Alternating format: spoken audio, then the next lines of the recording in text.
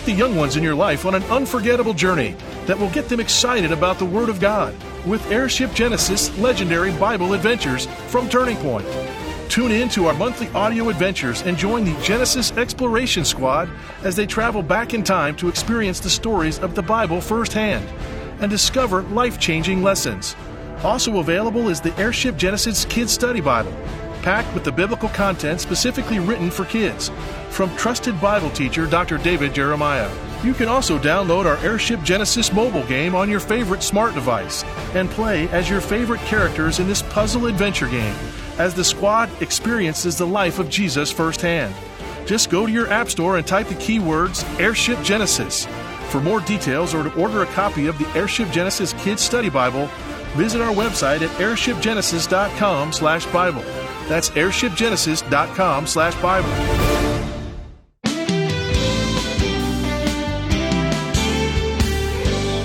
Why do Christians include Jesus' death in our celebration of Easter? Because those dark days make the victory of the empty tomb that much more glorious. Today on Turning Point, Dr. David Jeremiah continues his examination of the crucifixion of Christ, whose death on the cross paid the price for our sin. Here's David to introduce the conclusion of his special Easter week message, The Crucifixion. And I want to thank you for joining us today. We're working our way through this week, getting our hearts prepared for the wonderful story of the empty tomb. And today we're going to finish up what we talked about yesterday in the details of the crucifixion, why that is such an important truth and why it's at the very center of our faith. Tomorrow we'll talk about the ascension of Jesus Christ, and we have not forgotten the resurrection goes in between those two. But we're going to talk about why Easter is important on the last day of the week, and we're pointed toward that in our discussion. I hope you stay with us the whole week. I think it will make Easter more meaningful to you. It's our prayer and our hope. Today, we go back to John 18 and 19, John's account of the crucifixion. We draw our hope from this truth that God loved us so much, He sent His only begotten Son into this world to go to the cross, the cruel Roman cross, and pay the penalty for our sin. Do you love Him for that? I sure do. And I am a person that I am today because of what He did for me when He forgave my sin. I am forgiven. My guilt is gone. As I recently taught in the book of Romans, there is therefore now no condemnation to those who are in Christ Jesus. All of that because of the crucifixion. And the crucifixion was, well, it was ratified, verified because of the resurrection. And we'll learn more about that as we move through the week. We'll talk a little bit about the ascension for the next couple of days. But right now, back to the cross, back to Calvary, back to the mountain outside of Jerusalem, and the death of Christ in our behalf. The scripture says in verse 33 that when they had come to a place called Calvary, there they crucified Him, and the criminals, one on the right hand and the other on the left. And when they had come to the place called Calvary, there they crucified Him. And Jesus said, Father, forgive them, for they do not know what they do. And they divided His garments and cast lots. Now watch carefully. And the people stood looking on, the respected masses, just beholding Him, the average people, the good merchants, the fine citizens, the respected, the silent majority, if you will, just stood and watched, just looked on as if it were the commonplace event they expected to see on any given day outside of Jerusalem. And are there not many, and perhaps the vast majority of people today, who, when it comes to understanding the death of our Lord, are like the respected masses of people, just looking on, just knowing that somewhere in the past there was a man who was crucified, who was a great man, but having no knowledge, no intimate understanding of the meaning and purpose of the cross. You may be part of the respected mass, just one of the many. You know about Christ. You know that historians have said He was crucified, but that's all you know. As far as you're concerned, Good Friday is just another day on your calendar, perhaps that lets you out of work a few hours early. The respected masses. And then there was the attitude of the religious leaders. Notice as you continue to read concerning his crucifixion in the 35th verse, the people stood looking on, but even the rulers with them sneered, saying, "He saved others, let him save himself if he is the Christ, the chosen of God." And if you had all of the gospel records together, you would know how they mocked Jesus, these religious leaders, the Sanhedrin, the scribes and the Pharisees, the people to whom all the Jews looked up. And they criticized him, and they sneered at him, and they mocked him. In Matthew 27, we read one of their jibes at Jesus was like this: "Thou that destroyest the temple, and in 3 days buildeth it, save thyself." For Jesus had taught them that just as the temple was destroyed and would be rebuilt, his temple, which was his body, would be destroyed, and in 3 days it would be rebuilt. An illustration of his coming death, burial, and resurrection. And the Jews never forgot it. And when Jesus was hanging on the cross, they threw that at him to mock him with his own words. In Mark's Gospel, in the 15th chapter, in verse 32, we are told that some of the religious leaders stood under the cross where Jesus was hanging, and they called to him with these words, "Come down from the cross, and we will believe." And Jesus, though he did not say it out loud, must have certainly thought, if I come down from the cross, there will be nothing to believe. And then there is the attitude of the Roman soldiers. The Roman soldiers had as their attitude brutality. In many respects, I blame the Roman soldiers far less than the Jews. They were trained in the art of brutality. They were doing their job, and certainly they were enjoying it. They mocked him, and they gave him vinegar to drink, and they said, "If thou be the Son of God, save thyself." And they cast lots for his clothes, and they gambled while the Savior was dying for them. And then there was the attitude of the one thief who did not believe. There were 3 who were crucified that day, the Savior and 2 malefactors. Actually, the term that is used to describe these 2 criminals is the same term to describe the crime of Barabbas. They were insurrectionists, if you will. They were rebels. They had rebelled against the system. They were thieves and robbers and insurrectionists, undesirable characters. Some unknown poet has written, "One day upon Golgotha, 3 men died, a thief, the Christ, a thief." They were crucified. A cross of hope for one. Hope not too late. His fellow died upon a cross of hate. Between them and for both of them, Jesus died. A little glimpse of depravity is seen as we watch this one thief. In the action and the words of this thief, condemned to die, he turns on a fellow prisoner and casts abuse at him. "If you really are the Christ," he says, "come down from the cross." But there was a 5th person at the cross that day, and that was the repentant thief. And the Scripture says he believed. In our text, we are told in verses 40 and 41 that he said, "Do you not even fear God, seeing you are under the same condemnation? And we indeed justly, for we receive the due reward of our deeds, but this man has done nothing wrong." Then he said to Jesus, "Lord, remember me when you come into your kingdom." And Jesus said to him, "I say to you today, you will be with me in paradise." The crucifixion itself is recorded in but just a few words that follow in Luke 23 and also in John 19.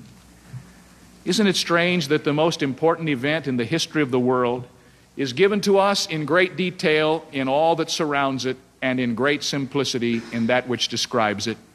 Just read the simple words that paint the picture which has been etched in the heart of every believer forever. In the 44th verse, "And it was about the 6th hour, and there was darkness over all the earth until the 9th hour. And the sun was darkened, and the veil of the temple was torn in two. And when Jesus had cried with a loud voice, he said, 'Father, into your hands I commend my spirit.' And having said thus, he breathed his last. And when the centurion saw what had happened, he glorified God, saying, "Certainly this was a righteous man." And the whole crowd who came together to that sight, seeing what had been done, beat their breasts and returned. But all his acquaintances and the women who followed him from Galilee stood at a distance, watching these things. Is that all? Isn't there something else? Oh, yes, the other Gospels fill in a few of the details, but the rest is left for us to understand and to contemplate and to search and to study. The article that I mentioned at the beginning of this message, written by a pathologist, a scientist, a doctor.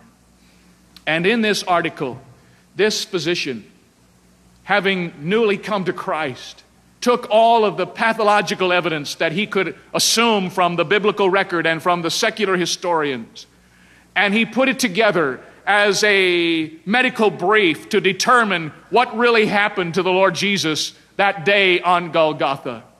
Some, you see, have said that he did not die there. One of the famous theories of the resurrection is called the swoon theory, that Jesus did not die on the cross, but he was taken down alive. He was taken to the tomb, and in the coolness of the tomb, he revived and came out and met his followers and carried on with his life. Anyone who knows anything about the crucifixion knows it takes much more faith to believe that fairy tale than it does to believe the record of the Word of God. I want to read what this Christian medical doctor has said about our Lord's crucifixion. I cannot read all that the man has written, but I have chosen a few sections to describe from a medical perspective what Jesus endured for you and for me on the cross. The rigors of Jesus' ministry would have precluded any major physical illness or a weak general constitution. Accordingly, it is reasonable to assume that Jesus was in good physical condition before his walk to Gethsemane. However, during the 12 hours between 9 p.m. Thursday and 9 a.m. Friday, he had suffered great emotional stress, abandonment by his closest friends, a physical beating.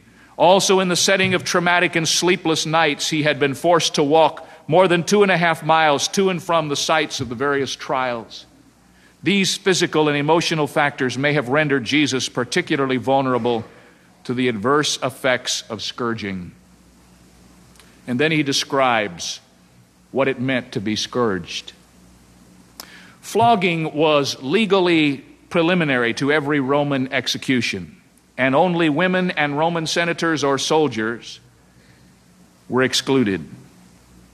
The usual instrument to flog a person was a short whip with several single or braided leather thongs of variable lengths in which small iron balls or sharp pieces of sheep bones were tied at intervals. Occasionally staves also were used, and for scourging the man was stripped of his clothing, and his hands were tied to an upright post. The back, the buttocks, the legs were flogged either by 2 soldiers or by one who alternated positions. The severity of the scourging depended on the disposition of those who administered it and was intended to weaken the victim to a state just short of collapse or death. After the scourging, the soldiers often taunted their victim. The pathologist then describes the medical aspects of scourging.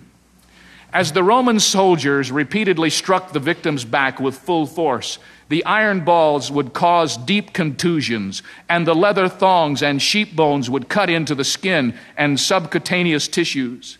Then, as the flogging continued, the lacerations would tear into the underlying skeletal muscles and produce quivering ribbons of bleeding flesh. Pain and blood loss generally set the stage for circulatory shock. The extent of blood loss may well have determined how long the victim would survive on the cross. At the Praetorium, Jesus was severely whipped, although the severity of the scourging is not discussed in the Scriptures. A detailed word study of the ancient Greek text for the verse that describes this is particularly harsh. It is not known whether the number of lashes was limited to 39 in accordance with Jewish law. The Roman soldiers, amused that this weakened man had claimed to be a king, began to mock him by placing a robe on his shoulder, a crown of thorns on his head, and a wooden staff as a scepter in his right hand. Next, they spit on Jesus and struck him on the head with the wooden staff. Moreover, when the soldiers tore the robe from Jesus' back, they probably reopened the scourging wounds. The severe scourging, with its intense pain and appreciable blood loss, most probably left Jesus in a pre-shock state. Moreover, he was rendered by his skin particularly tender. The physical and mental abuse meted out by the Jews and the Romans, as well as the lack of food, water, and sleep, also contributed to his generally weakened state. Therefore, even before the actual crucifixion, Jesus' physical condition was at least serious and possibly critical. It was customary for the condemned man to carry his own cross. But Jesus was not strong enough even to do that. After the scourging and the mocking at about 9 a.m., the Roman soldiers put Jesus' clothes back on him and then led him and the two thieves to be crucified. Jesus apparently was so weakened by the severe flogging that he could not carry his part of the cross to the site of the crucifixion. Simon of Cyrene was summoned to carry Christ's cross, and the processional then made its way to Golgotha, or Calvary, an established crucifixion site. Here, Jesus' clothes, except for a linen loincloth, again were removed, thereby probably reopening the wounds once more. He then was offered a drink of wine mixed with myrrh, but after tasting it, refused the drink. Finally, Jesus and the two thieves were crucified. All those scriptural references are made to nails in the hands. These are not at odds with the archaeological evidence of wrist wounds, since the ancients customarily considered the wrist to be part of the hand. It is unclear whether Jesus was crucified on a low cross or a high Latin cross, but archaeological findings favor the former. The fact that he was offered a drink of wine from a sponge placed on a stalk of hyssop would lead us to believe he was crucified on a low cross. The soldiers and the civilian crowd taunted Jesus throughout the crucifixion ordeal, and the soldiers cast lots for his clothing. Jesus Christ, as you know, spoke 7 times from the cross. Since speech occurs during exhalation, these short, terse utterances must have been particularly difficult and painful. About 3 p.m. that Friday, Jesus cried out in a loud voice, bowed his head, and died. The Roman soldiers and onlookers recognized his moment of death. Since the Jews did not want the bodies to remain on the crosses after sunset, the beginning of the Sabbath, they asked Pontius Pilate to order crucifixure to hasten the deaths of the 3 crucified men. The soldiers broke the legs of the 2 thieves, but when they came to Jesus and saw that he was already dead, they did not break his legs. Rather, one of the soldiers pierced his side, probably with an infantry spear, and produced a sudden flow of blood and water. And later that day, Jesus' body was taken down from the cross and placed in a tomb. It's not just a custom, my friends. It happened like that. And I have a question to ask. Who did that? Who did that? Who crucified him? Oh, you say, Pastor, history tells us the Romans did. Pilate, the Roman governor, could have set him free, but to preserve his standing with the mob, he, willing to content the people, delivered Jesus. And when he had scourged him to be crucified, according to Mark 15:15 and Matthew 27, the Romans did it. Rome is guilty. They crucified Jesus. Oh, the Jews did it. The Jews cried, "His blood be upon us and upon our children." And Peter, preaching to the Jews later on in the book of Acts, pointed his finger at them in Acts 2:23, and he said, "Him ye have taken, and by wicked hands you have crucified and slain him." The Jews killed him. Oh, God did it. Isaiah 53:4. We did esteem him stricken, smitten of God, and afflicted. Isaiah 53:10. It pleased the Lord to bruise him. He hath put him to grief. Acts 2:23. He was delivered by the determinate counsel and foreknowledge of God. God did it. Oh, I did it. That's right. I did it. My sins nailed him to the cross. He died for me. Who crucified Jesus? We did it. All of us, every single one of us. It was our sin that nailed him there. It is not just a history lesson that we learn at Easter.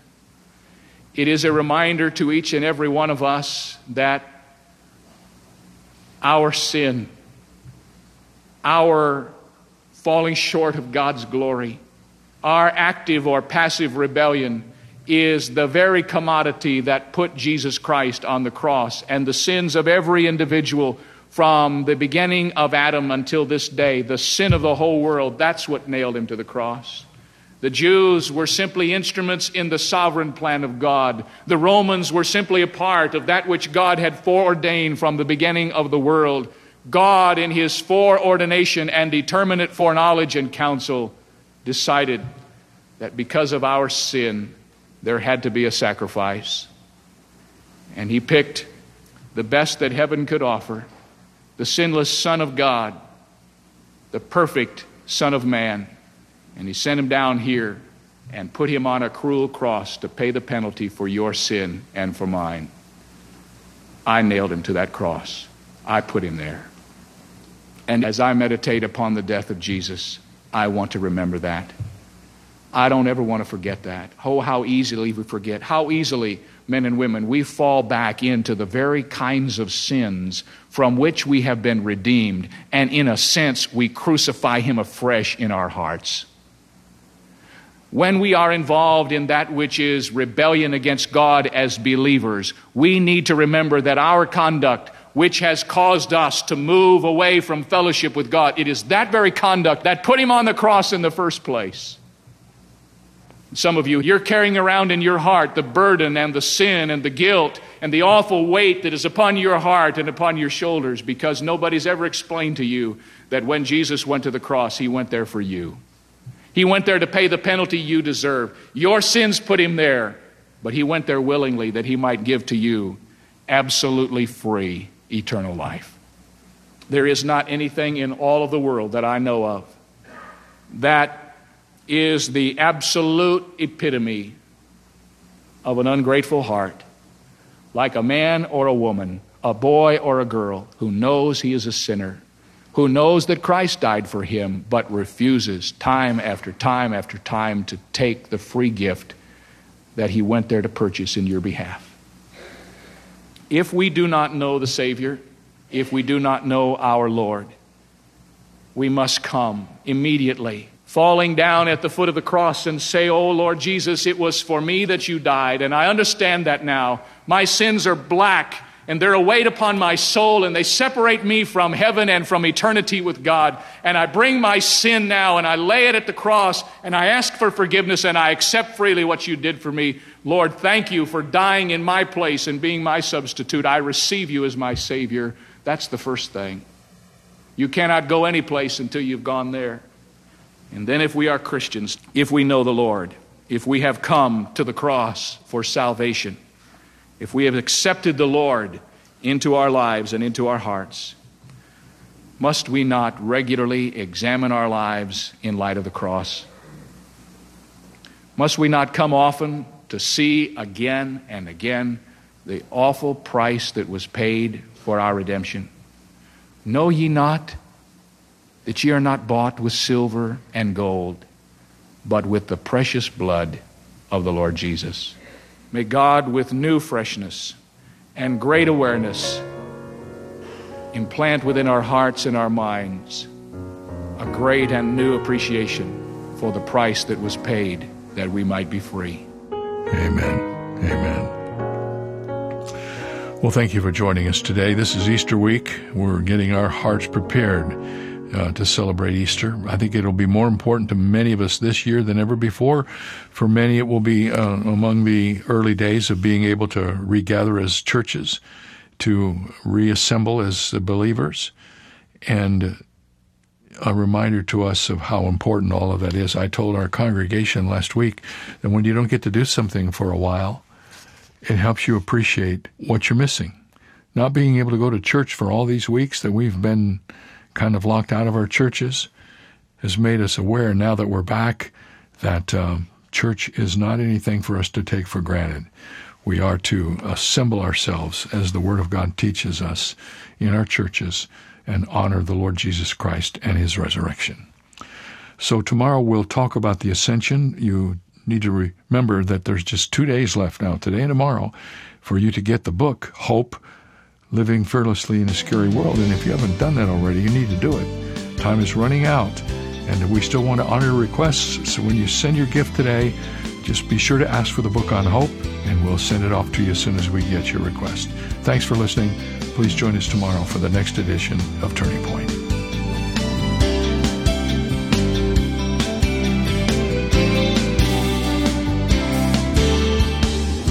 Today's message originated from Shadow Mountain Community Church and Senior Pastor Dr. David Jeremiah. We'd love to know how Turning Point is touching your life, so please write us at Turning Point for God of Canada, P.O. Box 18098, Delta, BC, V4L 2M4. Visit our website at davidjeremiah.ca/radio or call 800-946-4300. Ask for your copy of David's encouraging new book, Hope, Living Fearlessly in a Scary World. Stop letting fear hold you back. The book is yours for a gift of any amount. You can also download the free Turning Point mobile app for your favorite smart devices or search in your app store for the keywords Turning Point Ministries for instant access to our programs and resources. Visit davidjeremiah.ca/radio for details. This is David Michael Jeremiah. Join us tomorrow as Dr. Jeremiah continues his special messages for Easter week, right here on Turning Point.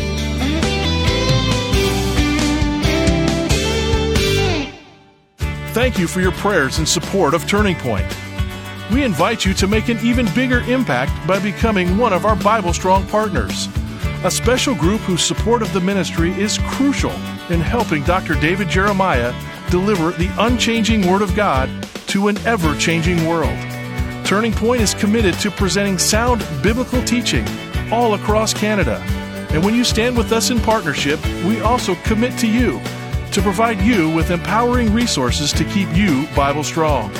When you set up your online account at davidjeremiah.ca/BibleStrong, you will have instant access to Dr. Jeremiah's topical Living Library audio messages and his companion booklets, exclusive club resources, and our quarterly Influencing Your World newsletter. You can also purchase additional study guides at a 50% discount for personal or small group studies with our convenient one-click checkout. Plus, join our exclusive Facebook page. You will have special access to new audio podcasts and additional content from Dr. Jeremiah. Join with other Bible Strong partners today by committing to give $25 or more each month. Your prayers and donations are the backbone of Turning Point, keeping us Bible strong. For more information or to join, visit our website today at davidjeremiah.ca/BibleStrong.